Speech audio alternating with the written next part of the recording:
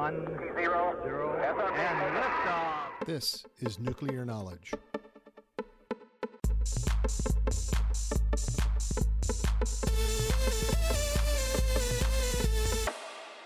A production of the National Institute for Deterrence Studies.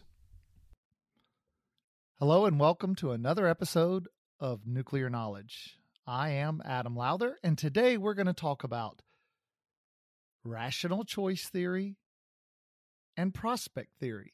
And these are two theories of human action, of psychology, that help us to understand how people act and what motivates them. So let's get into rational choice theory first. And the reason this is important is because this underlied our deterrence strategy for most of the Cold War and in the post-Cold War. Now, rational choice theory has three basic premises. Now, it's much more complex, and there's a scholarly literature that you can read if you're interested in learning more, but it's basically three key points. Point number one is that humans have preferences. So, for example, I, Adam Lowther, am keenly aware that the three greatest singers/bands of all times are Taylor Swift, NSYNC, and One Direction. And of course, those are my three top preferences for bands and singers. So I've got preferences. That's number one. Number two, I rank my preferences. Well, so when Taylor Swift sings, haters gonna hate, that just touches my heart. So therefore, Taylor Swift is number one. Now, when NSYNC gets on the stage and dances, I say, I want to be those guys. I wish I had those sweet moves on stage. So they're number two. And then when One Direction sings, Girl, Don't You Know You're Beautiful, I'm just like, man, I wish I could sing that. So they're number three for me. So we have preferences, we rank preferences, and then third, we seek to achieve those preferences. So let's suppose that Taylor Swift, NSYNC, and One Direction come to my hometown of Kansas City all on the same night. And obviously, I can only go to one. So what do? Well, obviously, I'm going to the Taylor Swift concert. So I've just had preferences, ranked them, and then sought to achieve them by their rank. Now, that's the basic tenets of rational choice theory. And if you apply that to adversaries, it assumes that everyone is rational. Now, there's something called bounded rationality, and within bounded rationality, we can have incomplete information, we can be operating under stress, we can be doing lots of things that help us make imperfect decisions, but by and large, we have preferences, we rank those preferences, then we seek to achieve them based upon their rank. And that makes us rational. So if you apply that to the Cold War and nuclear strategy, what that means is that when we looked to the Russians, the Soviets at the time, and we said, you have 30,000 nuclear weapons, we have 30,000 nuclear weapons, it would be insane for us to get into a nuclear war. You understand that. I understand that. I don't have to speak your language. I don't have to understand your culture. I don't have to understand your history.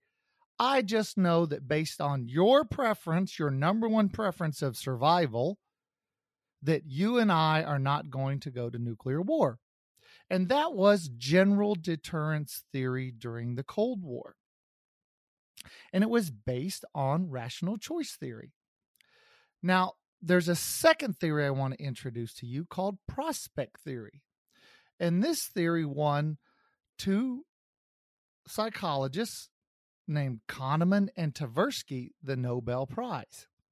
Now, the basic tenets, and with both rational choice and prospect theory, I'm simplifying them, but with prospect theory, the basic tenet is that humans overvalue risk. And what that means is is that if there's a probability, let's say a much greater probability of taking a risk and succeeding, and there's a small probability of taking that risk and failing or losing, we will still often be constrained, and we will place an irrational amount of value on avoiding the loss. Now, what that means is it fundamentally says humans are not rational because they overvalue losses. You fear a loss more than you value a gain. Now, there's a second part that I think is also relevant, and that is once we're guaranteed a loss, we humans, we become risk acceptant. That means we're willing to take risk if you guarantee us a loss. So the best analogy there is gambling. So what happens when you're at the poker table and you start losing? You say, oh man, I've lost big. I've got to make up for those losses. So you double down on those losses to try to recoup what you've lost. So you become more risk acceptant.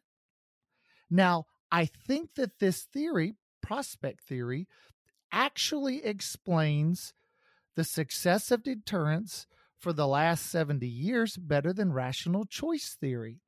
And the reason I say that is because what provides you a greater loss than nuclear war?